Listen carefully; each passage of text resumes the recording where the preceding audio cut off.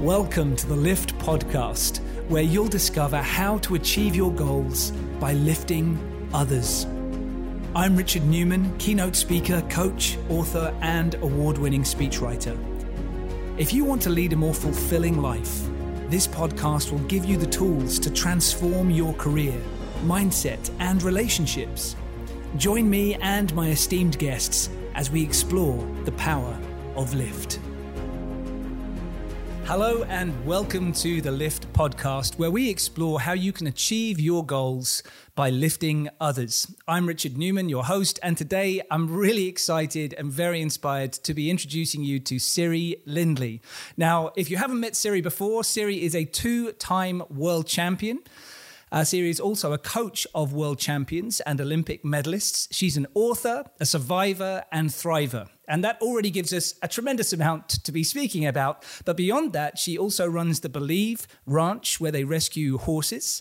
And just a few years ago, she was diagnosed with acute myeloid leukemia, given just a 10% chance of survival. And today she is cancer-free. I'm sure you'll agree this is going to be an incredibly uplifting and moving conversation. Siri, thank you so much for being here with me today. Oh, Richard, it's such a blessing to be here with you. So thank you for having me on the show. And today is actually a very special day. It was 2 years ago today at this exact time that I was being given life with my bone marrow transplant. So Richard, I'm so happy to share this moment together with you, and thank you for having me on this incredible show.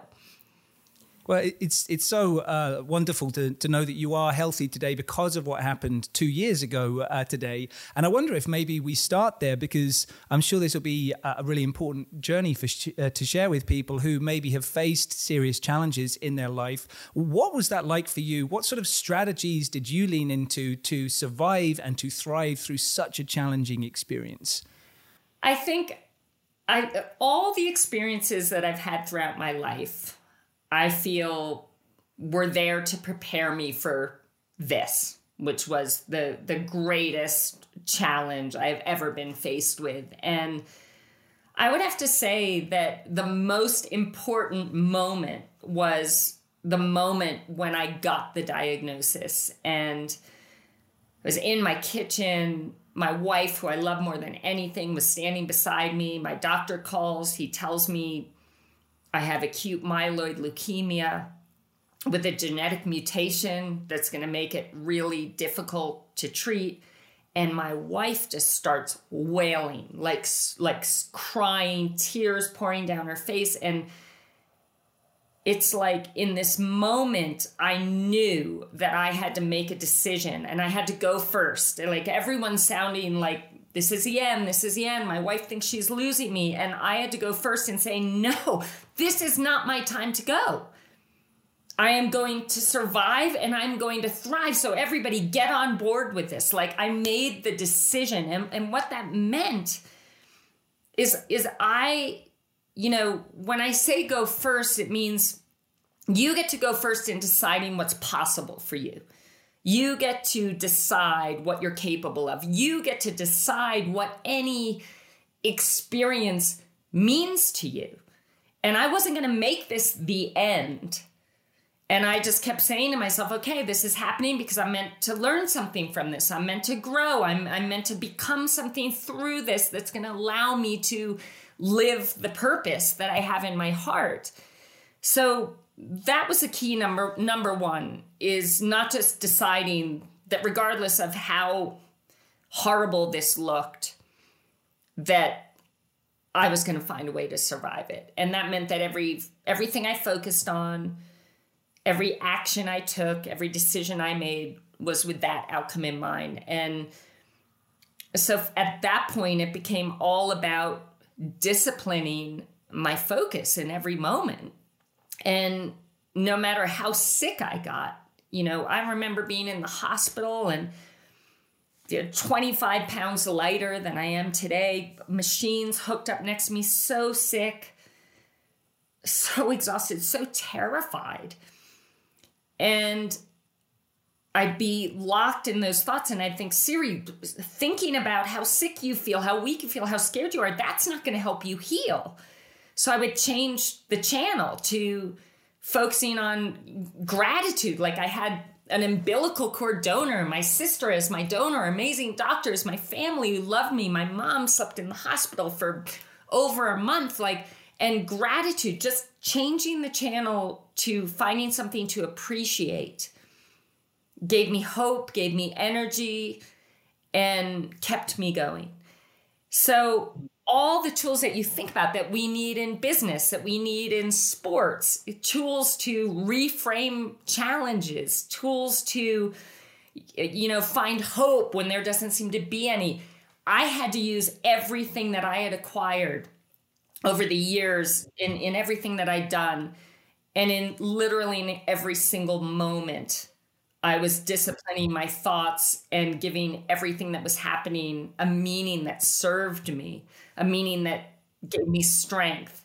So that's why I'm here today. And, I feel so blessed. And I know sometimes I'm over the top with this, but if you've ever come close to you're not having life anymore, or someone that has come close, like when you are blessed with a miracle, basically, like every moment, every breath is a miracle. Every breath is a gift. And so many wonderful things came out of this, Richard, that I'm so grateful for. And I think that hopefully all of you listening can look back at one of the hardest, toughest challenges of your life. And if you look back at it now in search of the gift in it, you will find it. And I certainly have done that with this. Yeah, so many amazing insights and golden nuggets to bring out of that I'm sure people can relate to and start to apply in their own lives. I love how you say every breath is a gift.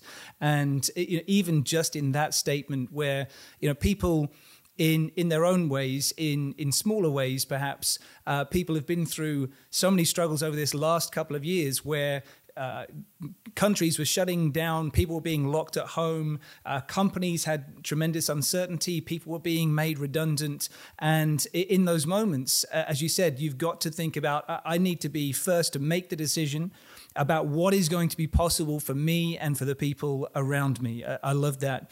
And to focus on gratitude, to think about changing the channel. Such a powerful message when in the media there can be so much negativity.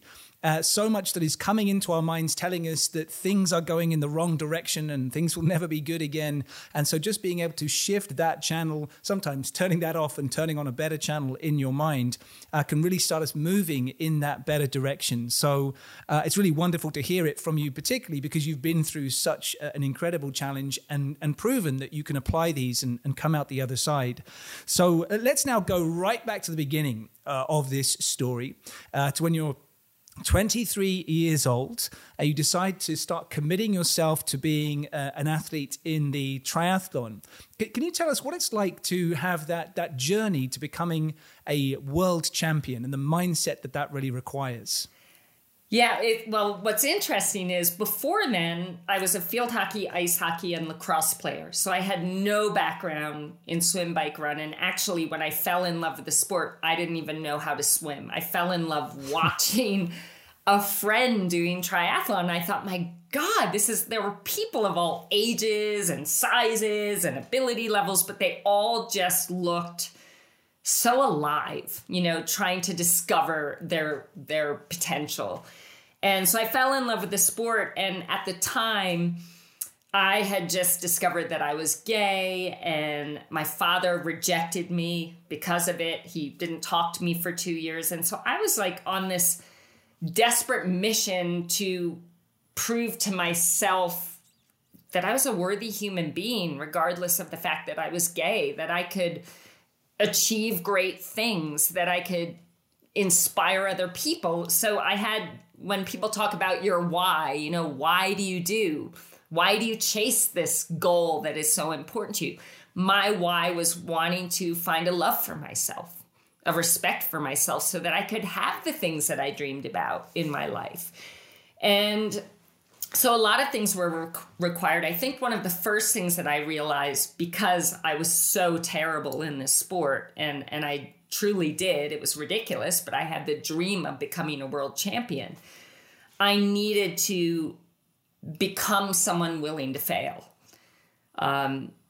Because I knew that I was going to fail over and over and over again, and that I could not give up because of that. And so I decided that failing was going to be where I grew. Failing was going to be where I learned the most powerful lessons. And that is how I was going to make the progress necessary to one day become a world champion. And I went all in. I said, I will do this until I achieve my goal. I don't care if I'm 100 years old, which it's not likely at 100 I would become a world champion, but that's how committed I was. And so the mindset was knowing that every single day I need to train 6 to 8 hours. I need to tackle my weaknesses. I need to learn how to swim. I need to create a team around me and a culture around me that supports the craziness of what I was trying to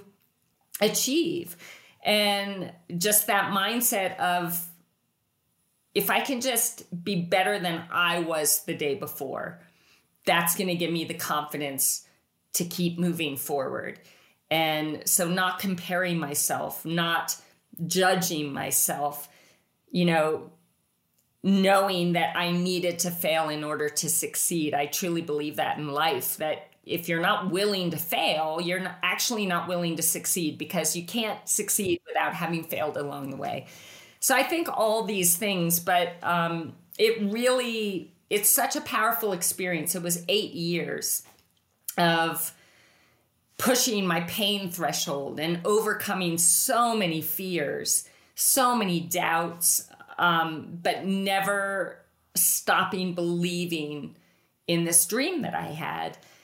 But all the tools and the strategies that I learned along the way, I truly believe were what helped me survive today from an even greater challenge. I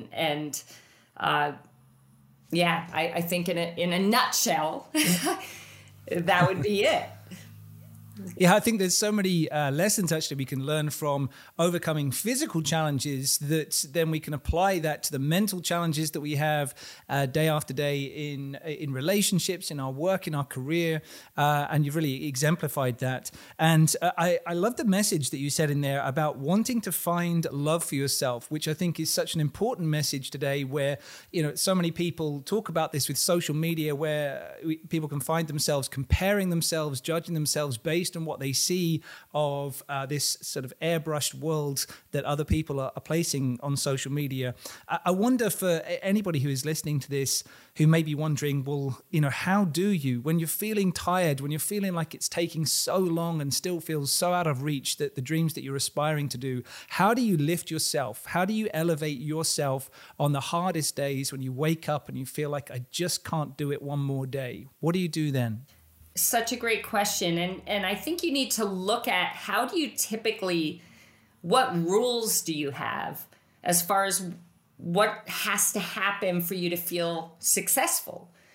If for me, becoming a world champion would mean I was successful, I would have never made it there, because it wasn't going to happen for a long, long time, if at all.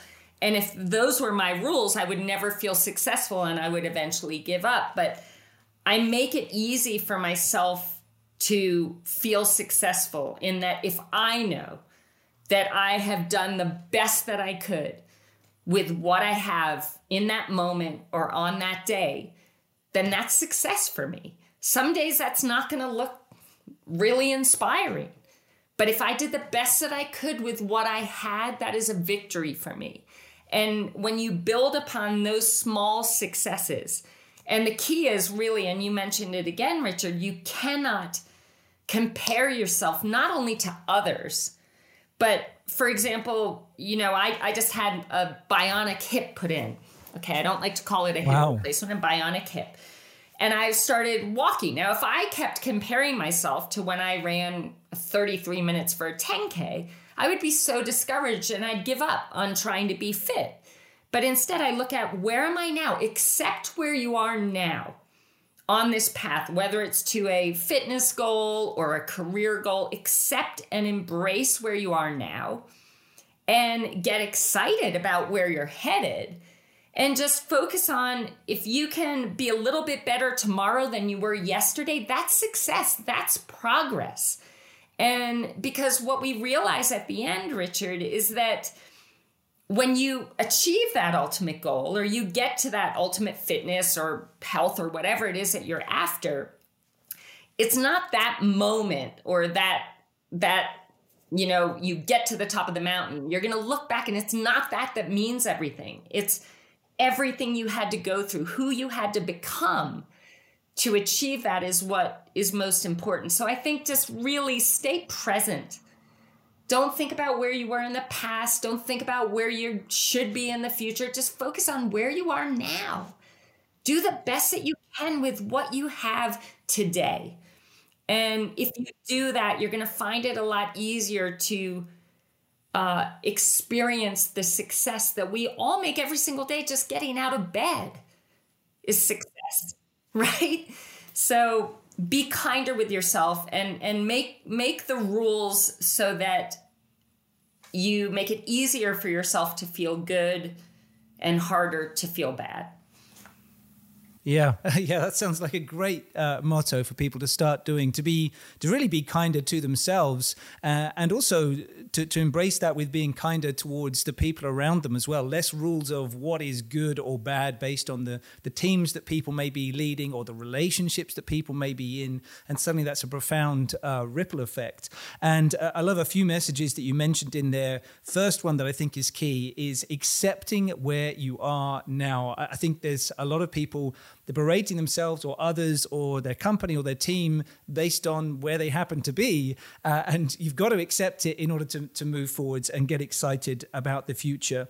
And I absolutely agree with you that the moment of success of getting to the top of the mountain, whatever that may be for you, is only valuable because of everything you had to overcome to get there, and looking back and seeing the journey that you have taken, knowing every single step that you made to reach that. So it's really the looking back through that rather than looking at the top of the mountain that makes you feel so proud.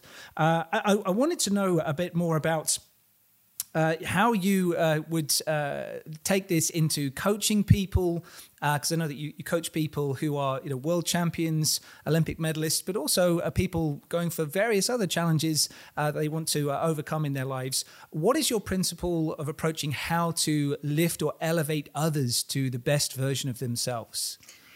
I believe wholeheartedly that it starts in the understanding that only you can decide what story you want to live, what you want a challenge to mean to you. You create every experience that you have. If we look at COVID, it's a horrible, horrible thing that happened, but we can choose to focus on all the horrible things that happened, what you couldn't do, what it denied you of, or you get to choose, you get to go first in saying, but I spent so much time with my family. I got to make some changes in my house that I've wanted to do for a long, long time.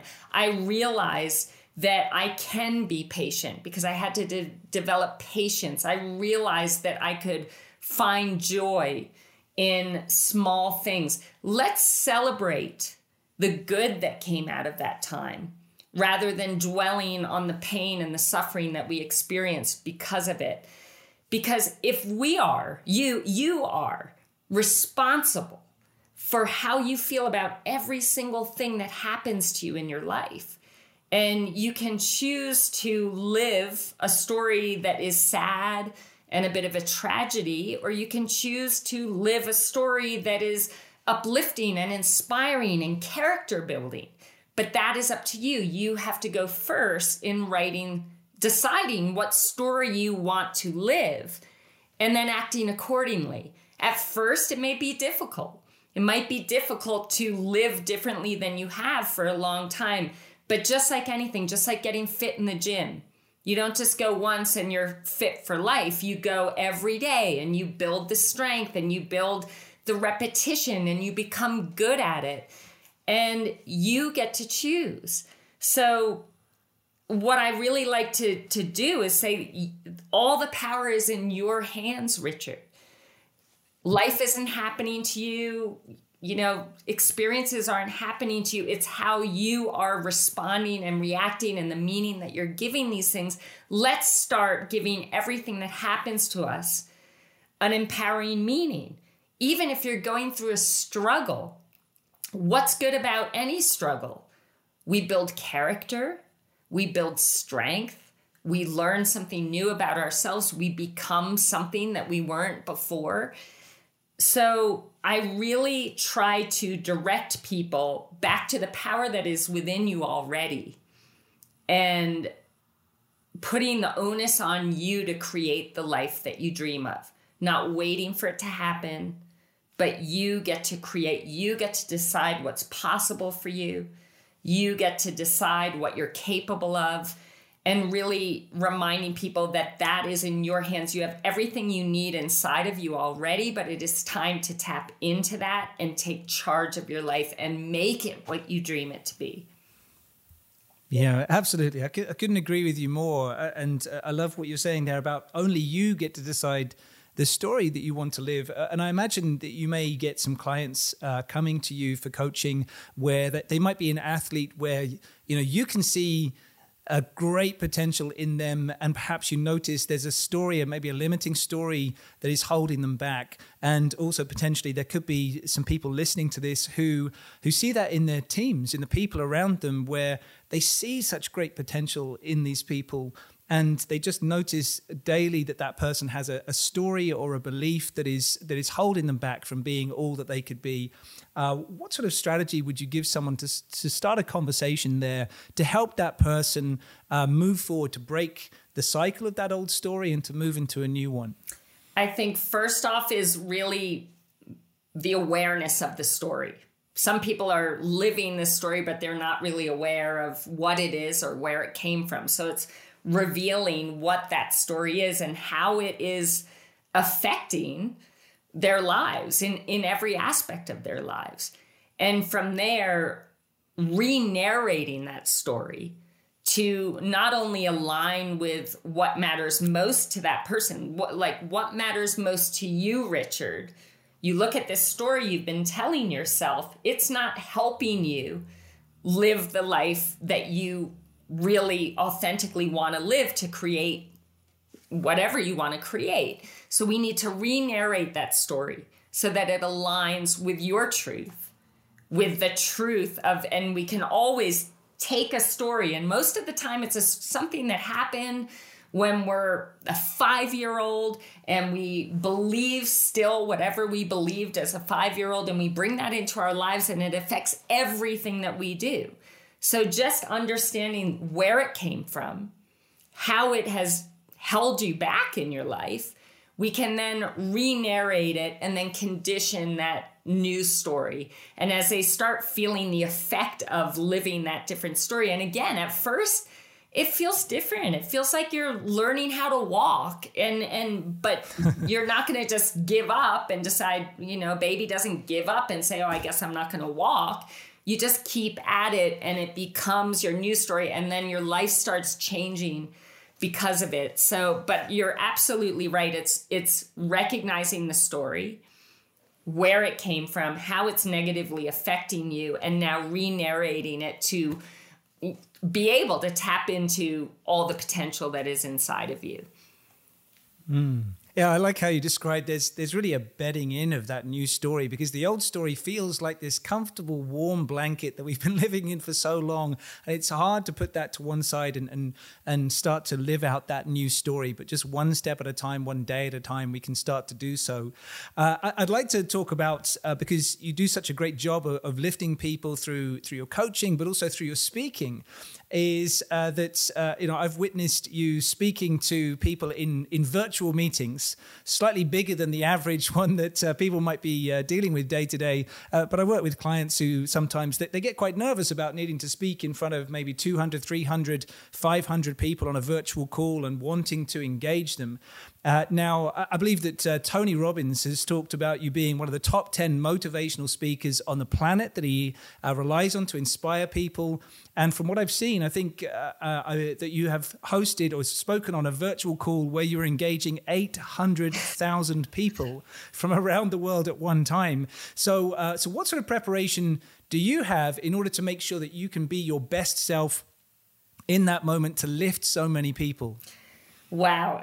When you talk about that now, I get goosebumps. My heart starts pounding. I start getting sweaty. The biggest thing is to remember this isn't about me. I've been asked to speak because there's something that I can share that can touch another person's life. And so it is bringing myself back out of my head and just saying, I just want to be a gift. I just want to be a gift to these people listening, and I want to come from my heart.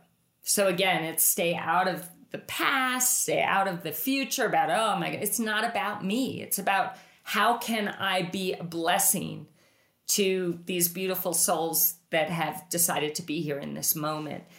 But I mean, I never had plans to go into public speaking. It kind of just happened without me even having it as a thought. And so it was really scary the first time I had to get on stage and do it. But that's exactly what I said to myself, Siri, this isn't about you doing a good job or not. This is about what gift can you share with these people. But I have to say that before every time I get on stage or in front of a virtual audience, my heart is pounding. My palms are sweating. I have goosebumps all over my body. And instead of looking at that and saying, oh my God, I'm going to mess up, I think, okay, I'm ready. I know I'm ready because this matters to me. And so all these things that I'm feeling, the pounding heart, means that I'm ready. And just that shift in the meaning that you give those pre-talk nerves, pre-meeting nerves will change everything for you. If you just reframe what that means, it means you're ready. It means that you are, primed and ready to deliver at the highest level. But again, that's up to you to give it a meaning that serves you rather than derails you. I really like so many pieces that you've shared there. Firstly, that you said that it's not about you, it's really about the audience, the person that you're speaking to, the people that you're speaking to, and having that focus outwards to truly connect with them. I think that's a wonderful way to get out of that sense of self-consciousness and really truly connected with those people. You mentioned there being a gift to the people in the room, which I think is a great way of framing that sense, again, to get away from your own head and thinking about what will I say and what's on the next slide, what happens if I stumble. That sense of really being a gift is a wonderful intention to drive forward the way that you'll interact with that audience. I also like the phrase that you said of I'm ready. So many people will stumble over those. So the nerves come up, the heart goes, and maybe the little voice in our head says, leave the building. I don't want to be here anymore. Can somebody else do this? And instead to be able to say to that voice, I'm ready. This means I'm ready is a wonderful way to go forwards. Have you got any thoughts for people in terms of engaging and lifting an audience where, as you said, that you sort of stumbled in a way into this role of speaking, and now you're on the biggest stages and the biggest scale of hybrid meetings that now people could have, where, we will be involved with coaching people through hybrid meetings where there's maybe a dozen people on the screen and a dozen people in the room. I think you've done it where there's thousands on the screen and hundreds in the room, or maybe thousands in the room too. So do you have any thoughts too about how to make sure that you are connecting with people who may be on the screen with you, who are in the room? Do you do anything different to elevate their state? I would say you want to come in a good state one of the things, and this relates to athletics as well, I never forget coaching my athletes, and the ones that are standing on the start line like this before the gun goes off, they're not breathing, they're stiff, they're not moving. I'm like, oh, they're going to have a terrible swim. But those that are moving around and taking big, deep breaths, I usually do a little breath practice before I go on, a little prayer. It's just what I do. But coming in a good state, make sure you've been taking in oxygen, make sure you've been moving around, because then when it's time to go, you're in state already. And I think that the most important thing for me, I want the audience to be able to relate. And I remember as a college student, I had severe anxiety and OCD, and nobody ever spoke about fear or anxiety or OCD. And I truly thought I was the only person on the planet that was crazy like this. And so it's so important to me to express my vulnerabilities, to express my fears, my worries, times that I've suffered, so that people know they're not alone. And because that matters so much to me, I think I always say, just come from your heart. Trust that whatever you are getting up there to share, it's already within you. You're being asked to share it because it is you. It is a part of you. Don't get in your mind, because that will make it seem more rehearsed. Just speak from your heart what you know is inside of you. And when you do that, you can really create a really strong connection right off the bat, because you're not reading off a paper. You're not reading something you've rehearsed. You're just being. And so I think that's one of the most important things, is just be you. And don't hold back on sharing you with the people that you're speaking to, because that's the gift. I like this message of expressing your vulnerabilities. And I think that, one of the gifts that we've had out of the pandemic is, with virtual working, we've suddenly seen people away from their corporate armor, three-piece suits, and perfect glassy, shiny buildings, and seen them in their home with their children behind them and a cat wandering in front of them. And there they are, casual in their shorts or something. And that ability to connect with people on that level, even though we couldn't be physically with each other, I think that has allowed us this opening now to communicate with that greater vulnerability. And I'm really hopeful for people that will continue as people are venturing back into their offices, of knowing that it's okay not to be perfect. And just as you said it there, great message, that people then suddenly know they're not alone. Rather than seeing the perfect and the polished version of someone, they get to see, oh, okay, well, look, hey, the CEO of this company is not perfect and feels nervous about this situation, and that's okay. I now feel like this is a human being that I'm working with, and there's a greater sense of connection. Absolutely. I'd love to also dive into just briefly talking about health and fitness, because you mentioned there, get into state before you. If you're going to lift other people, you've got to lift your state before you do so. And because you've gone on this journey of not knowing how to swim to then being a World Cup world champion in triathlon, where I've done triathlons at a very amateur level, but I know what it's like having to get in the water with 50 people sort of kicking me in the face and elbowing me as we're all scrambling to try and get around a lake together. So it's not an easy environment to be swimming, and you went there from not knowing how to do it to begin with. So if people are thinking about, okay, I really want to lift my state, I want to get to a place where I am therefore able to lift others, do you have any advice on getting started on that health and fitness journey? Absolutely. And I think more than ever, and not even looking back at my career in athletics, I just realized over the last 2 years that health is everything. I mean, truly, when you don't have your health, you can't do the things you want to do in your business. You can't do the things you want to do with your kids or with your family. Like, without your health, you have nothing. And I don't say that to scare you, but it's just true. And so over these last 2 years, I created, actually, because I thought about all the people that maybe say, oh, I'm not an athlete, so I don't work out. I'm not an athlete. Well, you don't have to be an athlete. And I believe anybody that decides to step up and take charge of their health becomes an athlete, whether they're out running a race or just going out and walking every day. But my wife and I created this Siri and Beck squad. And actually, I would love to give away, Richard, I just thought about this, but we have a 7-day fitness challenge. And it's for people that maybe haven't worked out for 20 years or maybe don't enjoy working out or don't feel like they're an athlete. It is 15 minutes a day. And we make it really fun. You don't need any equipment. If you have equipment, great, but you could do it right here in your own office. And you become a part of a community on Facebook. Everybody, after they do the 15 workout, they post a video and they say, boom.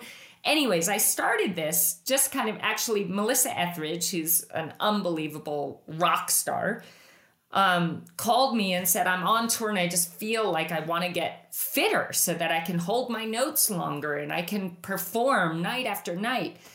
And I said, well, I'll set you up with 15 minutes a day. And my wife was thinking, 15 minutes isn't going to do it. That's not going to be enough. And I said, I just feel like if I create it a certain way, that this is going to work. And it changed everything for her. She was calling me and saying, I don't think I've ever held my notes that long and I feel great. So we started sending it out to her Etheridge Nation, which is her fan base. And we were getting notes from people that were off their diabetes medication, off their pain medication. They dropped 60 to 70 pounds over a 6-month period. And the results were just out of this world. But most importantly to me, they had more energy, which is what you're talking about. You need to be in a good state to deliver in front of your team at work or in front of the people you're speaking to. It was this change in energy, this greater self-confidence. Of course, the weight loss and the getting off of the pain meds and diabetes medication, all of that was amazing. But the results have been incredible. So I would love to offer that to your listeners. It's called the Sirius Squad, Siri and Beck Squad, 7-day free challenge, 15 minutes. And you do it at your level, wherever you are. It might be walking in place and then you add a little effort. But tons of fun. I'm really proud of it. It just kind of, again, was created without intention, but has ended up being, we all need our health. And don't wait for a diagnosis to start caring about taking care of your body. You must have your health to do all the things you dream of doing. And if that means taking 15 minutes to back yourself and do what's right for you and the people that you love, you can do it. And I'm here to help you. That's tremendous. And to do that in just 15 minutes per day, who can't find 15 minutes per day with all the challenges and priorities that people have, 15 minutes per day to transform your life? Well, that's amazing. So if anybody gets in touch after today's podcast, you can email me, richard@ukbodytalk.com. I'll send you to the right place. So thank you, Siri, so much for that offer. I think that's incredible. And like you say, it creates those little shifts that you can do each day, and you never know what you could achieve. So I think that's a brilliant place to bring things towards a close, as a wonderful way for people to start moving forwards, to lift themselves, then lift others, and have an incredible ripple effect from putting into place all of the strategies and ideas that you've highlighted here. Siri, if people want to get in touch with you after today's show, where's the best place for people to find you and the work that you do? You can find me. I have a website, SiriLindley.com. I am on Instagram @SiriLindley, Facebook @SiriLindley, and you can find me pretty much all over the place, but I would love to welcome you into my world. And I'd love to see all of you again sometime. And Richard, I just want to thank you for all the wonderful work you do in this world. You're such an incredible bright light, and the work you do is just so impactful. And I feel so grateful to be on your show and to share this time with you. So thank you for being you. Oh, Siri, thank you so much. And thank you for this wonderful conversation. I've really enjoyed it. I'm sure that everyone listening feels deeply uplifted by it. And I encourage you, if you're listening to this, start taking some action on what you've heard today. It's been my pleasure to have you here, Siri. Thank you so much.